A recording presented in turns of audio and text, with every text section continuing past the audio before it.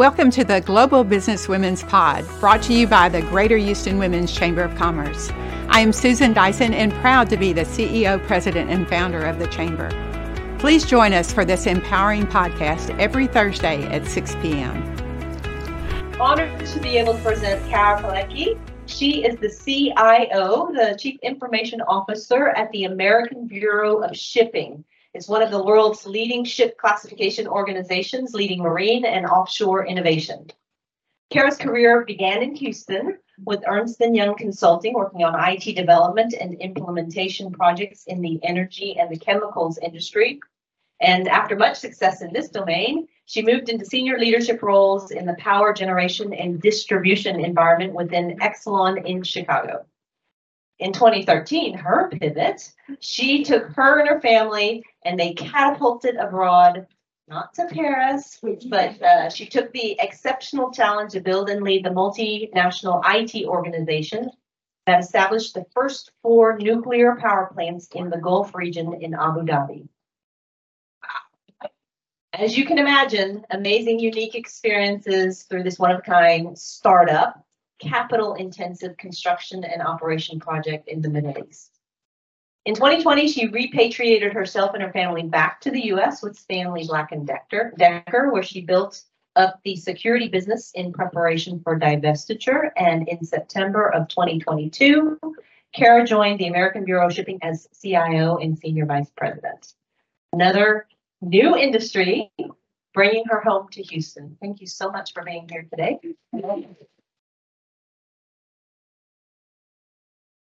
Very much. Thank you for having me. When I was 9, I won a coding contest, beating out hundreds of other kids. And the contest was one that I almost didn't even get to enter. I almost missed the test. I was in a special program for gifted students that pulled you out of class several days a week. Normal class just went on without me while I was over in the other class. And meanwhile, there was a new class being offered called computer literacy. Now think about this. This was just after dinosaurs became extinct. And I think about computer literacy. Well, luckily, I had a computer in my home because my father had one for work. And I was very curious. And I'd been self-teaching myself with very limited resources. Now, I lived 10 miles away from a city of 10,000 people. My resources were extremely limited. At best, maybe I had a magazine on the topic. So when I heard about this contest, I went and arranged with the teacher to take the test during recess. A test that I had missed all class time on. I arranged myself to go see it, but I felt like I knew the material. I felt like I could do this. And when I took the test, I did know a lot of the material, but some of it was completely foreign. And I was figuring it out literally on the spot. Ultimately, I even ran out of time on the test, and I was only able to finish half of it. I thought, well, I gave it a try and I learned some new things I'm going to go figure out when I get home. I never expected to hear anything about it again. Yet a few weeks later, at the all-school award ceremony, my school was surprisingly large for being so rural, almost 1,000 kids. I was called up for this new award announced for computer literacy as the winner per the results of this test. Now, I am competitive and I really like to win. And I thought, there is no way it's me. I didn't even finish the test. How could this be? But it was me. And I was recognized in front of the whole school with the teacher commenting that I had done it all self-taught. Now that moment was really striking to me because I had shown mastery of something that I did just for personal enjoyment. I wasn't just taking a math test that my parents told me to do well on. I had done it just because I liked it. Right? And then I also was struck by, even at that time, I only did half the test. I was better than everybody else on this hard thing. I'm getting it, and they're not getting it. That was really striking to me at that moment. Now, flash forward to freshman year in orientation at Texas A&M. And they're discussing a relatively new major called business analytics, or BANA. And I'm like, this sounds like my major. I think I should do this. But they announced, those of you considering this degree, you should know less than 10% of you will be successful. Look to your left and look to your right and count that out. Less than 10% of you. And I thought that singularly drove me away. Like, I can't take the risk. I can't take the risk of going to college and getting my degree and not being successful. I can't take that risk. So I graduated 4 years later, magna cum laude, with a 3.8 GPA, including a certificate from their new business honors program with a degree in management. I regretted not taking that challenge ever since then, right? And because look at me now, talking to you as a leader in technology, that took the longest, hardest road to get there, right? So today I'm going to talk to you about taking that hard path, taking it professionally. I thought of calling this risky business. Music and maybe some sliding. And this topic came to me when I was recently telling some friends or some colleagues about my professional experiences, and you guys did it too when you heard about what I did. You're like, wow, that's amazing, right? And I was realizing in telling my story, I was not conveying how freaking hard it was, right? How hard all these choices were. I was making it seem easy. But as the poem by Robert Frost says, I took the path less traveled by, and that has made all the difference. Now, before I tell you why you should and how to take on these big challenges, you need some context so that you need to know a little bit more than my introduction, because this context will be important to understand how the ups and downs and the twists and turns of life mix together professionally and personally. So after graduation, I went into consulting and I learned to be a software developer on the job. But remember, I didn't have a programming degree. And at one time, my boss's boss asked my boss, how did she get this job? I was not a fast learner, but I rocked it once I got it. I enjoyed the work there, taking on more and more challenges, and I had my first and second child in that role. After much debate with my husband, that I will tell you about another time, I gave in and let him take on the role of stay-at-home dad. Then later, when my oldest daughter was 2, and my second child was 1 month old, my daughter had to have brain surgery to literally save her life. That was a very challenging point for us, and we ended up moving to Chicago. That meant that triggered when I moved to Chicago, and I transferred within the consulting company I was working at to be closer to family that could help us. After 2 years in Chicago, traveling every week, and having my third baby, I made a move to Exelon, a major power generation distribution company that was 3 miles from my house. I saw it when I went to the movies. And I landed in their nuclear division. Another chance to take on the hardest topics and a very complex and safety conscious industry. I enjoyed 8 years there and a final 4th baby, but I was very ambitious. We mentioned the glass ceiling. I was ambitious and I didn't see a path upwards there. So I took on the biggest challenge yet, the quitting my job and moving my family to Abu Dhabi for my first CIO role, where I built the entire IT department for a newly constructed, in construction process, 4-unit nuclear power plant on the Arabian Gulf. After we as a family spent 7 happy years there, we wanted to come back to the US. I switched industries to work for Stanley Black & Decker, and I started my new job in the US and new to us, Indiana, on March 1st of 2020. You can imagine what my next 2 years were like.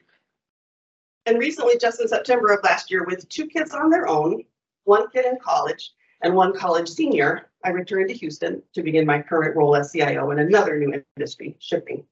Lots of twists and turns professionally and personally. So, why should you take on the hardest roles? First of all, because you can.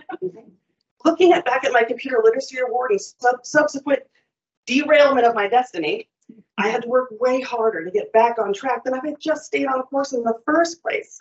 I had the skills, you have the skills. I was asked once in one of those psychological interviews that you do to prepare for your next leadership role, what would you do if you made a huge mistake? And my answer to that was, well, I would know that my intent was good. I would know that it was not from scandal or fraud. So I would just go from there and repair it. And that ties back to you can do it, right? Have that mindset and it will set you free to try those riskier roles. Second, it is more fun. Just because the role itself is harder doesn't mean that all those other challenges in your life are actually harder. So as I was experiencing a hard role with a daughter in brain surgery, an easier job would not have made that easier. Those challenges I did either anyway, and having a meaningful work can make it feel better. I earned my MBA going to class in the evenings after work while raising 4 young children. I shaped my life around those priorities. I studied at wrestling tournaments. Sometimes my husband would drive into the city, I was in Chicago at the time, and pick me up from class so that I could sleep and get an extra hour of sleep on the way home. And my kids loved to help me with my homework. They gave me great essay ideas. And third, it's an ambition accelerator. The chances that I took to get me there got me there faster than trying to work within the existing system. I didn't always jump at the hard things. I'm not really a daredevil. Sometimes I had to be pushed, whether it was getting sick of traveling or being stuck in a dead-end role. I was often the frog in a pot, afraid to take the lead for the risk. But as a female who made the jump to CIO by moving my family into a region associated with risk, I actually sympathize with what we heard about Brittany Griner. She had to take on a riskier role than a man to meet the compensation and than a man of comparable talent to be adequately compensated and to move herself along in her career. And lastly, taking on the hard roles is an actionable way for you to create paths for others and to be an example to those watching you. It's the essence of the nature of our country to take risks and forge progress. The challenges that you face and the meaning you find in your work will grow opportunities for everybody. So that was a little bit about why you should. Now I'm going to talk about how to once you're there. So to find these roles and be successful in them, that's before and during, you've got to have a different approach to how you listen, how you watch, how you trust, and how you're on guard. You got to figure out who you can trust and those to fill your gaps in judgment. For instance, when I was in Abu Dhabi, I found out that in my interview process, I misunderstood and that I didn't have a team of 40 people, where I had a 40-box org chart filled with empty boxes. So I had to fill that really fast and find people I could trust. You need to learn enough to reach 30%. I just read the book called The Digital Mindset, and it's by Paul Leonardi and Sadal Neely. And in this, they define 30% as the point of ability to communicate and interact on a topic that you need, but you need only understand 30%, not the entire topic. That's how you fill in the trust gaps when you make these types of changes. 30% gets you comfortable enough in ambiguity. Now, a multifaceted portion of my approach to taking on risk is to shape myself in public. First of all, you tell people, you ask for it. Genuinely, if there's any skill concern, they just say, we're not moving you up because of this. Say, all right, put me in a role that will teach me and test me in that. I'll take on that challenge and prove to you that I can do it. Second, focus on results.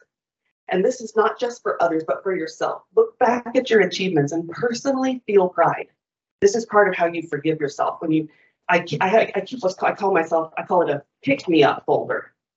And it's filled with kind messages from people, messages that made my day when I got them, and I use it on a day that's been rough.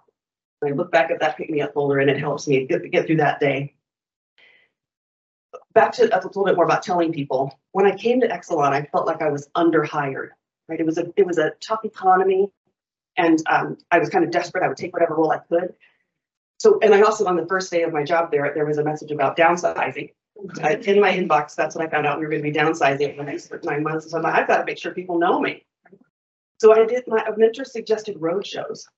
Go do some little road shows with people. You're not asking them for anything. You just want to tell them about yourself. Do a little road show about what you can do. And shape your life. Shape your life around the role to get the most balance that you can. Hard roles are harder, but I can say from experience that they can be handled so as to not be harder than your life would have been with an easy role. Avoid looking at each day as a success or failure, and in your balance, look back at it as kind of like an 80-20 rule. How was that month? How was that year? Where am I uncomfortable in any direction? Each role will have flexible points. You can find those points and start to show the way for others even. Now, I could spend hours just describing all the roadblocks, the failures, and even fears experienced in my story, yet it has also been absolutely wonderful. I know that I am more complete for the challenges, and I look at my family, and I know that they are too. They're better for the challenges that I took on and the evolutionary process it took me to achieve them. And I encourage you to take the road less traveled and take on some risky business. But I want to end with a funny story about perception and bias. So you recall that I mentioned my husband was a stay-at-home dad for our 4 children. And when my second child, a boy, who is now 22, went to kindergarten.